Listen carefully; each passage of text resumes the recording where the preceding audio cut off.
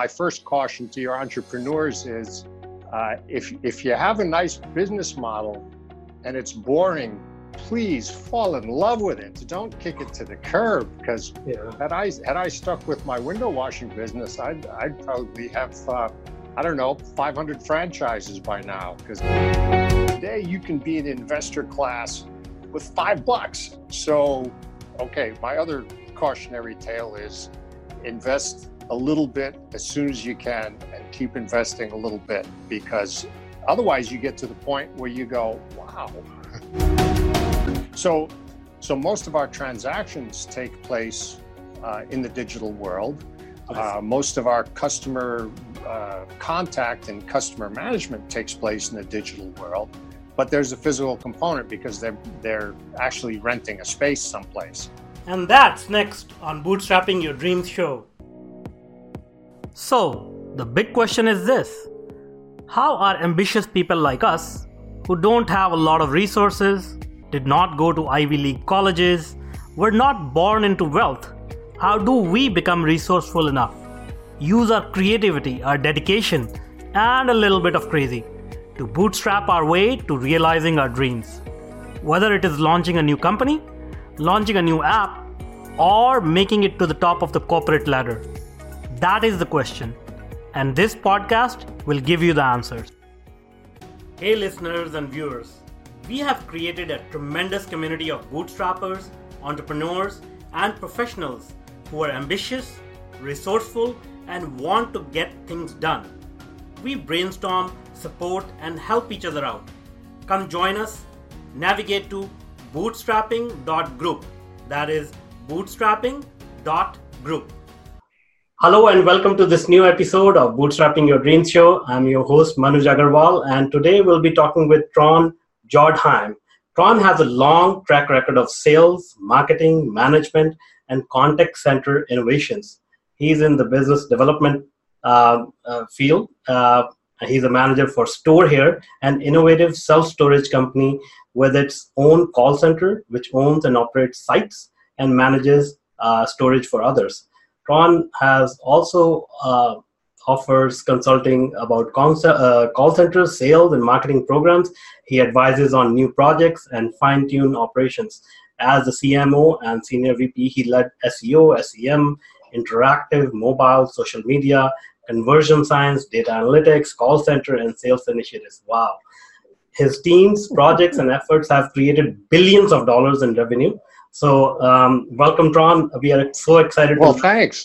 Your story and learn from you. Oh, it's so fun to be with you, Manoj. I appreciate you taking the time.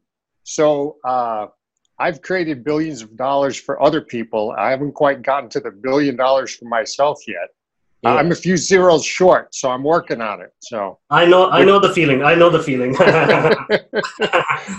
Right. So that's one of the honors of being a middle and upper management and an entrepreneur kind of person, is that you have the pleasure of creating wealth for other people, and when the projects work out well, you create a little bit for yourself.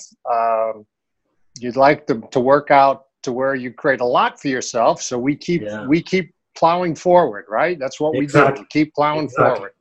Mm-hmm. I'm right there with you, and a lot of people in our audience are right there with you as well. Right. And so you can tell I get bored easily because I've been involved in all kinds of things. And I love to learn. So anytime there's something new, I've got to poke it. I've got to play with it. I've got to see what I can do with it. And I'm not as smart as a lot of people out there, but I sure do like to play with things. And a lot of times you figure out some really cool stuff, but it has no application to the current project. So you just kind of forget it and keep moving, and then find the next interesting thing. So exactly. Yeah, it's been a lot of fun. Great. And I'm very amazed that you started your entrepreneurial journey very early. Like the first business that you started was in 6th grade. Is that right? Yeah. So a lot of my friends worked at grocery stores, sacking groceries or riding the delivery bikes, and everybody needs money, right? So I thought they worked awful hard for very little money. I thought that doesn't make any sense at all. And I lived in Brooklyn, New York at the time. And in those days, there was so much business done locally. The local business street was just full of small offices, small retail shops, small grocery stores, and they all employed window cleaners. And I looked at all the windows. I thought, well, I can reach all of that with a stepladder. Why don't I go see what I can do?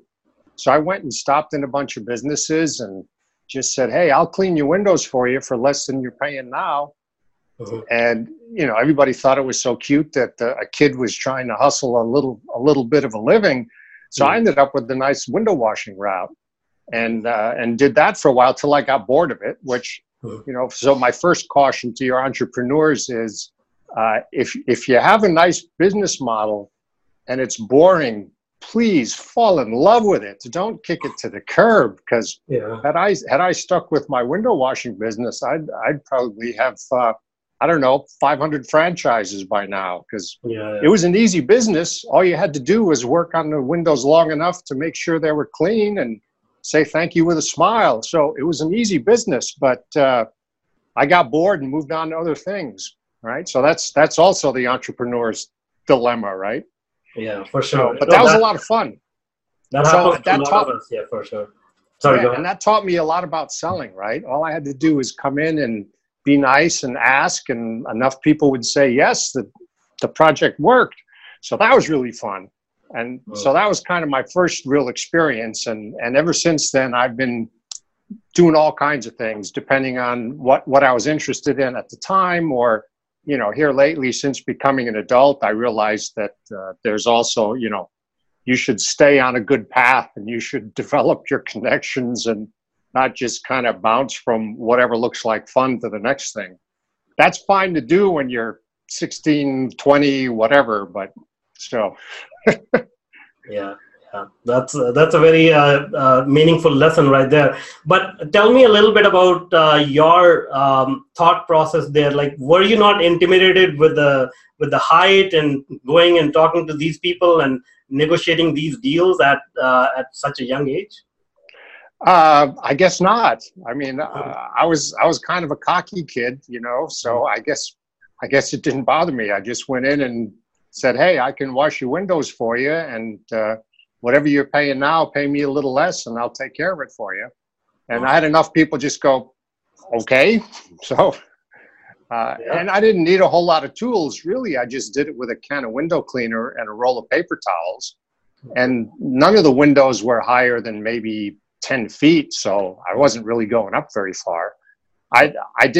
Anyone who had any high work, I said, no, I can't do that, because I had no idea how to do it, and I couldn't have afforded the tools if I knew how to do it. So, there I learned a little lesson about staying in your lane, or whatever you call it. So I could do the low windows. I'm not doing the high windows. Smart idea. Okay, great. And then you have a certain love for dogs, and you started a canine training business. Tell us a little bit about that. So that was a lot of fun. I always loved working with dogs and being around dogs. And so, I watched, I don't know if any of your listeners or your viewers have ever seen the Rin Tin Tin series. If you don't know what I'm talking about, go look up on YouTube. It was, every little kid's dream to have a magnificent German Shepherd when I was coming up. So I found some people who bred German Shepherds and trained them, and I thought, oh man, this is so cool. So I got into it and stayed in that business for a long time, training dogs, buying and selling dogs, breeding dogs. I was one of the people who early on in this sort of development of dog business imported dogs from Germany and Austria and Hungary, brought them into the U.S., finished some training with them, and then they went on to either police departments or private people who wanted really nice protection dog pets and things like that. That was a lot of fun. Did that for a long time. But, then it was time to move on. And sort of two lessons I learned there. One is that you can grow yourself broke. I was doing enough business that I expanded my business somewhat and really got to the point where I couldn't support the expansion anymore with how I was doing it. And, you can't do that. People grow themselves broke, so you got to be careful not to do that. And the other thing that happened was I had no backup plan in case the economy turned against me. And what happened was I was doing a pretty nice business around the time when the exchange rate between the German mark and the US dollar changed dramatically. And it almost doubled the cost of the dogs I was buying. And my biggest profit margin was coming from fairly inexpensive dogs compared to the rest. So I couldn't make a profit on those anymore. So, the economy turned against me. That can happen. So you should always have a backup plan for what if the economy turns against you. I had no control over the exchange rate. That was between Reagan and Willy Brandt or whoever was running Germany at the time, right? So those kinds of things happen to people a lot. Yeah. Things are going pretty well, and then the conditions change, and you go, "Oh, I don't have a way to fix that." Yeah. So, do you now looking back, do you think there was something that you could have done to protect yourself, or the first point that you raised, you grew so much rapidly, but you could not sustain the growth. So, are there any lessons now, looking back, that you could have sort of implemented to protect yourself against those issues? Oh, definitely.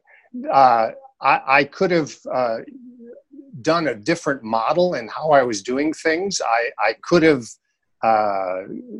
added a second phase to my business that was not reliant on the exchange between European dogs and the U.S. There were things available to me, but I didn't find them interesting, so I didn't pursue them.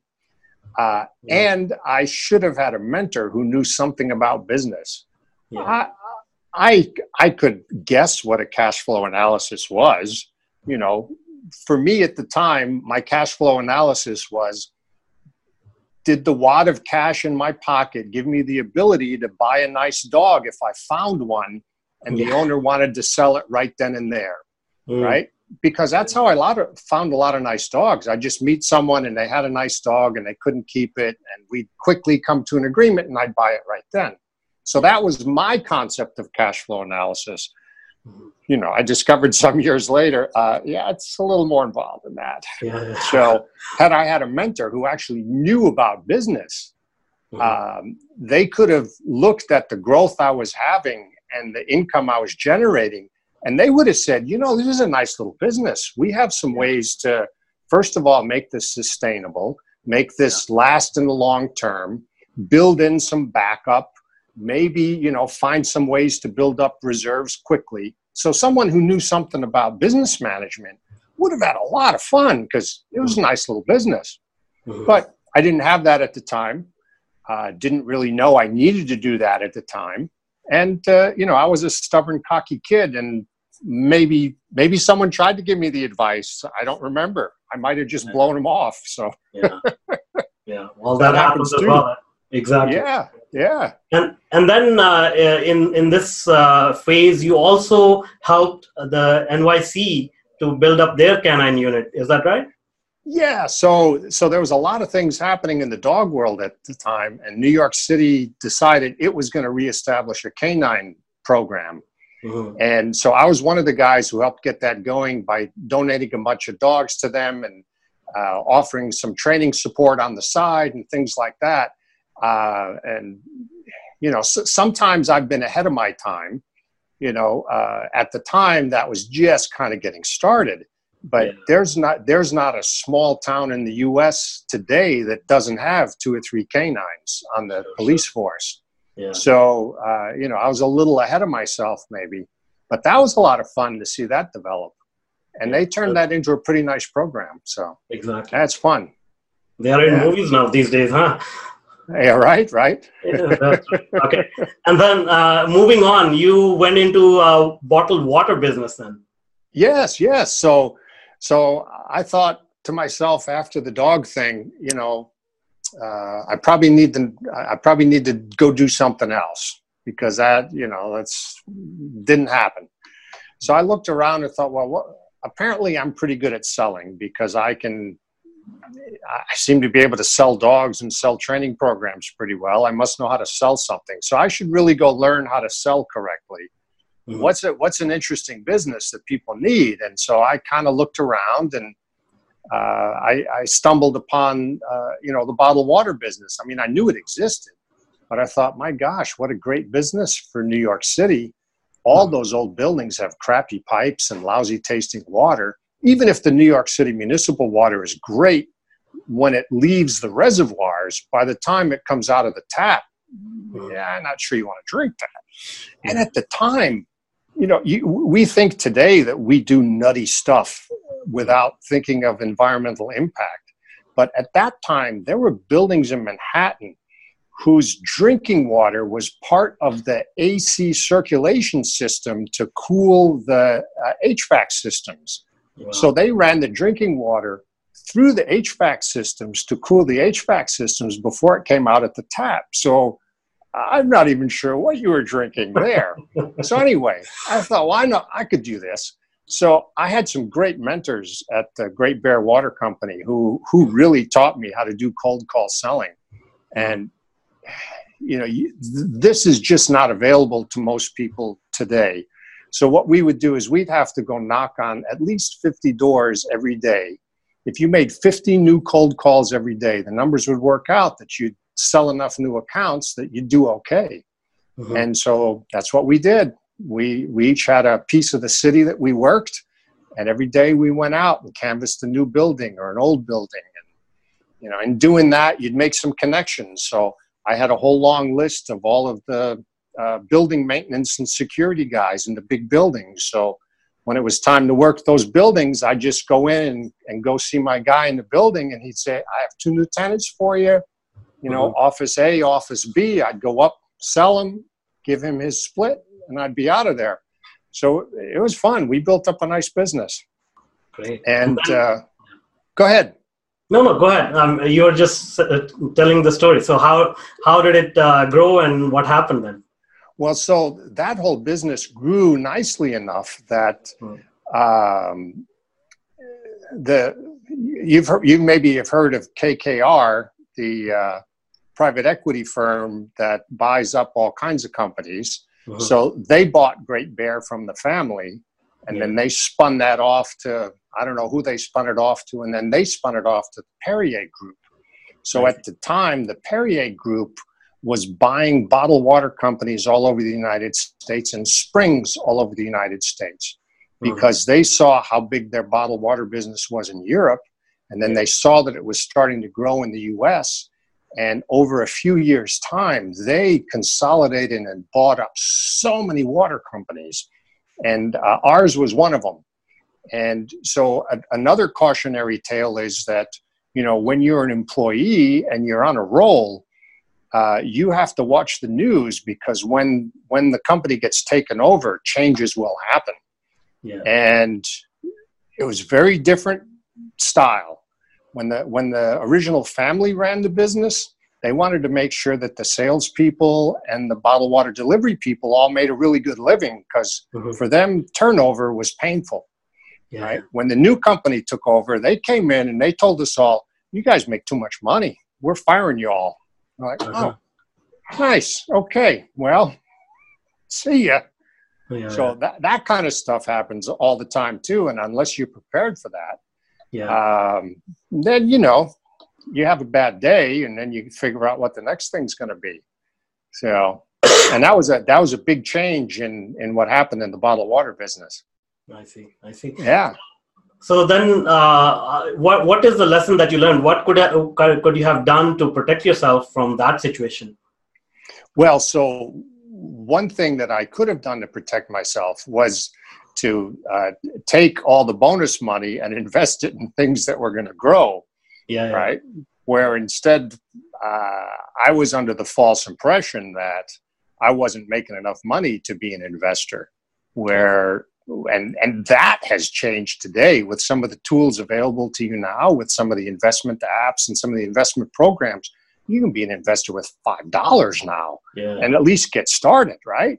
So those kinds of things weren't really available. And for folks like us who were, the sales guys, nobody had any kind of programs available that weren't sounding like scams, right? People had ways and they were working on things, but when you went to visit them, you thought, this doesn't sound good. And you couldn't find the people who were in the programs who had any long-term success. So you'd have to walk away because they couldn't prove that it worked, right? Yeah. Anyway, that is different today. Today, you can be an investor class with $5. So, okay, my other cautionary tale is invest a little bit as soon as you can and keep investing a little bit, because otherwise you get to the point where you go, wow, I missed out on a growth spurt there. Yeah, exactly. So what is your favorite investment vehicle right now? So I'm a self-storage geek, right? So I'm involved in a few self-storage projects that I like very much, because those are both operating businesses and appreciating hard assets, right, at the same time. So I like those. Not everybody, is probably should be doing things they don't know that much about. And then I love playing around with all the little investment apps that just make it really easy to invest, $50 here, $100 there. Just keep, plowing a few things into this, that, and the other thing. I don't know what the next Google or Microsoft is going to be. If I knew, I don't know if I'd tell you if I knew, but I don't know. So no. I just meant whether it's stock market, whether it's cryptocurrencies, like nothing specific, but just kind of general vehicle for your investments. Well, I think the smart thing to do is to dabble in a little bit of everything. I think that's the smart thing to do, and then focus on things you understand, things that you can see the horizon of what's happening with them. Yeah, I think that's important. For sure. Because otherwise, maybe you do okay, maybe you don't, and then it just depends on when you need your liquidity. At what cycle you need your liquidity. If you need it at the wrong time, then it wasn't that fun for you. Yeah, for sure. Right? So let's talk about storage. Sure. So how did you get involved in this business, and how far apart from the water business to this new business was the gap? Oh, so that's a good question. So the gap in how it works is very, very short. So I got involved in the self-storage business because I was working for another bottled water company here in Missouri, and thought it might be time to go do something else. And there were some local guys here in town who had built up a very nice self-storage business, and they were looking to create a call center, so a contact center that was going to serve the industry as an outsourcer. Because what people discovered was that if you had someone answering the phone for your self-storage property who knew how to create leads, your sales went through the roof. So this was a period in the self-storage business where it went from a very passive sort of, the people running it, basically all they did was collect rent. It went from that to becoming a sales organization. And so I was a part of that whole transition. With the call center we built up, we helped flip the self-storage business on its head, because all of a sudden it became a sales and marketing game where before it was not. And so based on that, as the company grew, I got more involved on the self-storage side, and then really took over the marketing for the company at about the time when the internet was starting up. So I got to be part of that whole Wild West thing before there was any barbed wire. Before there were any towns, we were out there chasing cows around, and that was pretty fun and pretty crazy. Based on that, if you look at the self-storage business now, it's an online business, right? It's become a digital business where there's a physical component. So it's pretty fun. I see. I see. So, Yeah. what is the root cause of this growth? Is it, is it people buying too much stuff? They are, hoarding too much stuff, or what's going on there? So I think a couple things happened. So in the 70s, when self-storage really started taking over, there was a couple things happening there. As the Vietnam War wound down, lots of people came back, lots of people moved, so they had to store their stuff places as the military kind of scaled back a little bit. At the same time, the baby boomers were starting to get stuff, and most of their parents had lived through some very lean times. Yeah. And so some of the reaction of baby boomers was, we never had stuff when I was a kid. My parents never had stuff. So I'm going to go get stuff. I'm going to get toys. I'm going to get possessions. I'm going to get neat stuff. And at the same time, advertising started getting very sophisticated. And inflation started making it look like we all had more money. And so people started collecting stuff. And then inflation made it look like real estate was a great investment. And people started buying and selling homes more. And jobs started moving around. So we had a lot of movement of people. And that just kept growing.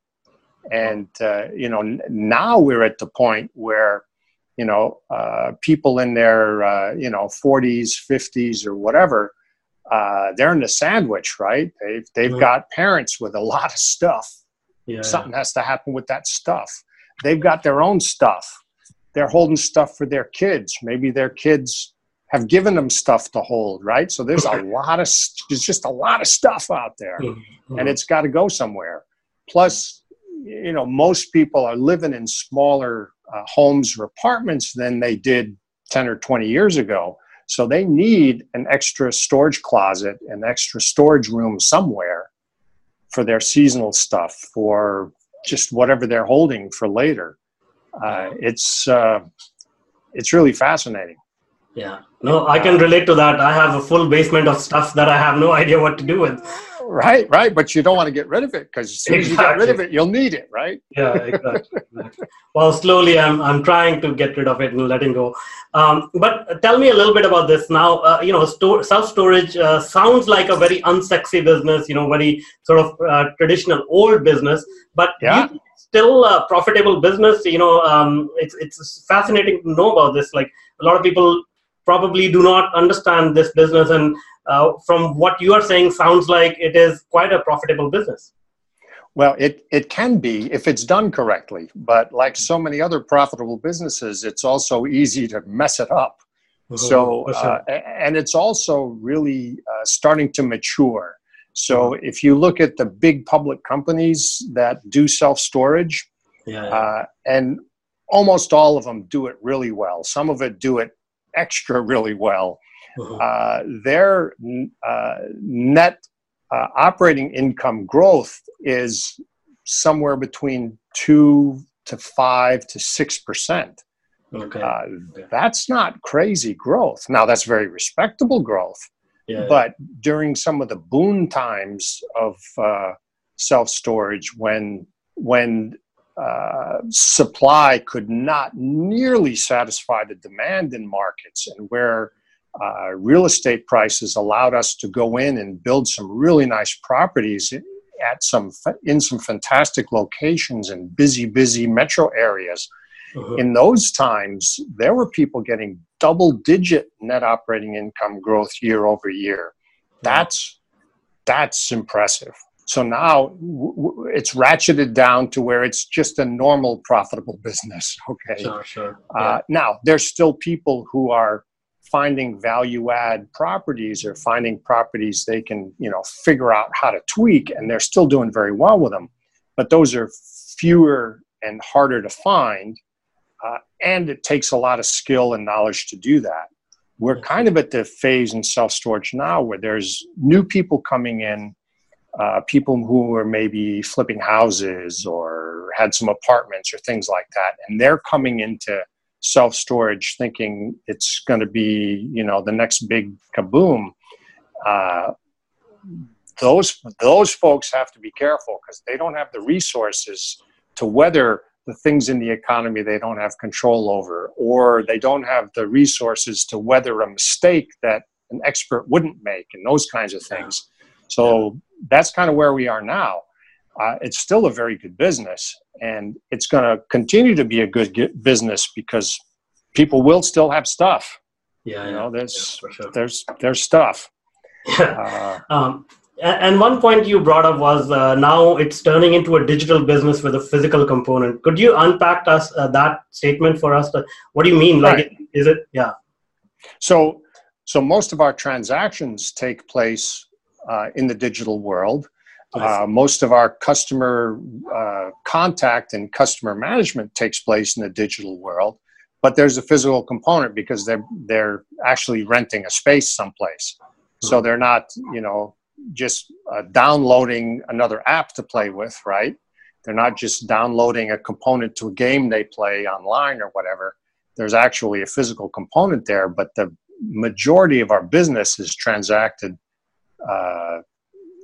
on mobile phones through our apps and things like that. So it's interesting to see that. I see. So let's say if somebody wanted to start a business in this field, how will they go about doing that? Like, are you at the liberty to share some ideas? Let's say somebody wants to start a self-storage company. How can they get their first customer? Yeah. All that? Well, so the thing to do really is to find somebody who's a self-storage consultant, whether it's me or somebody else. Go find somebody who knows what they're doing and make sure that this project is going to work. So you've only got a couple of ways to do it. You either have to buy an existing property, you have to find a building that's suitable to be converted into self-storage, or you have to start from the ground up and build a new one. All three of those are fraught with risks and full of opportunities. And it just really depends on a lot of different factors. Like, where are you planning to do this? What's that market look like? What's the potential to grow it? How are you going to run it? Right? And very, very importantly, how are you going to finance it?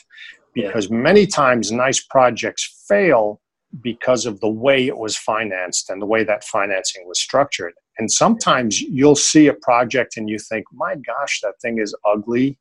Who would want that? And then you check it out and you go, wow, that is a moneymaker.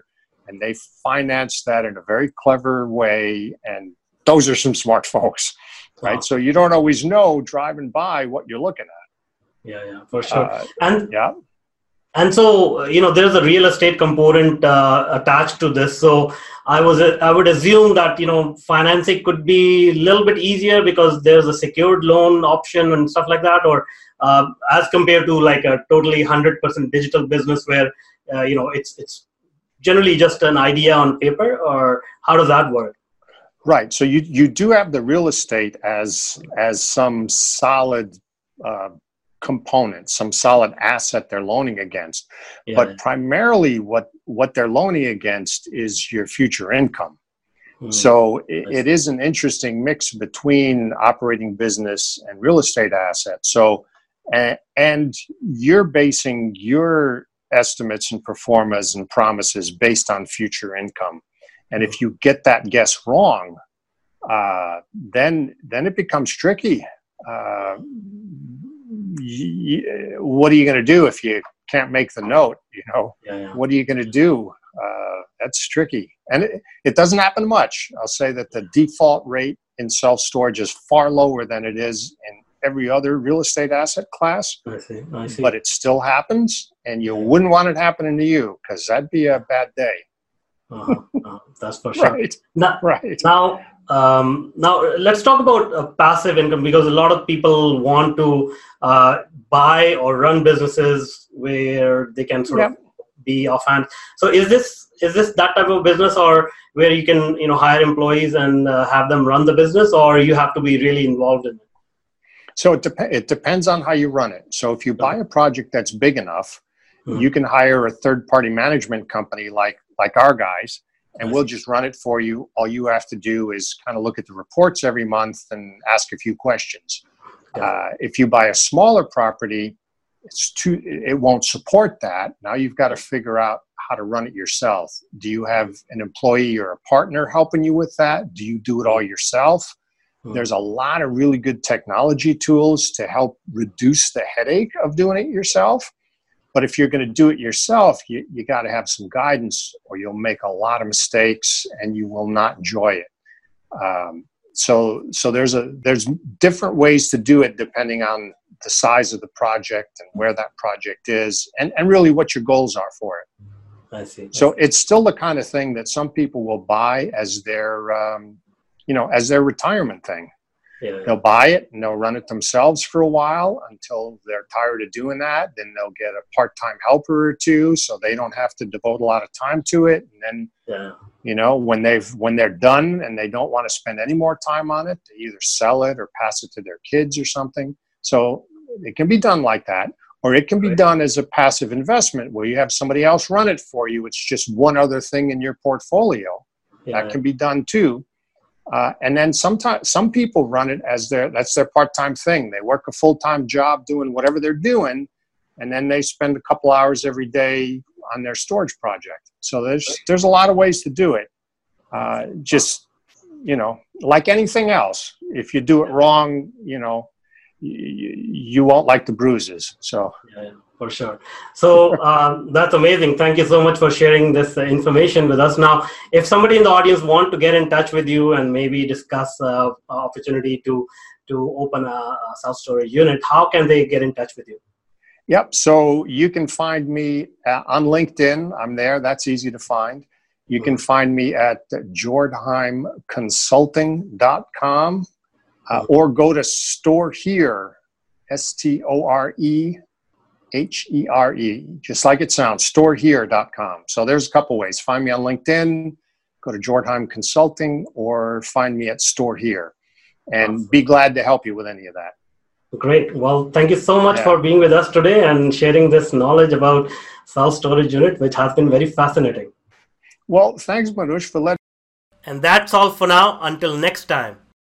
And if you are an existing or an aspiring tech entrepreneur, then I invite you to check out my new online workshop, Bootstrapping Your Tech Startup Dreams. Go to bootstraptechstartup.com and sign up for free. I want to make sure that more successful and sound decisions are made every day in your tech projects. Let's start finding solutions to your problems.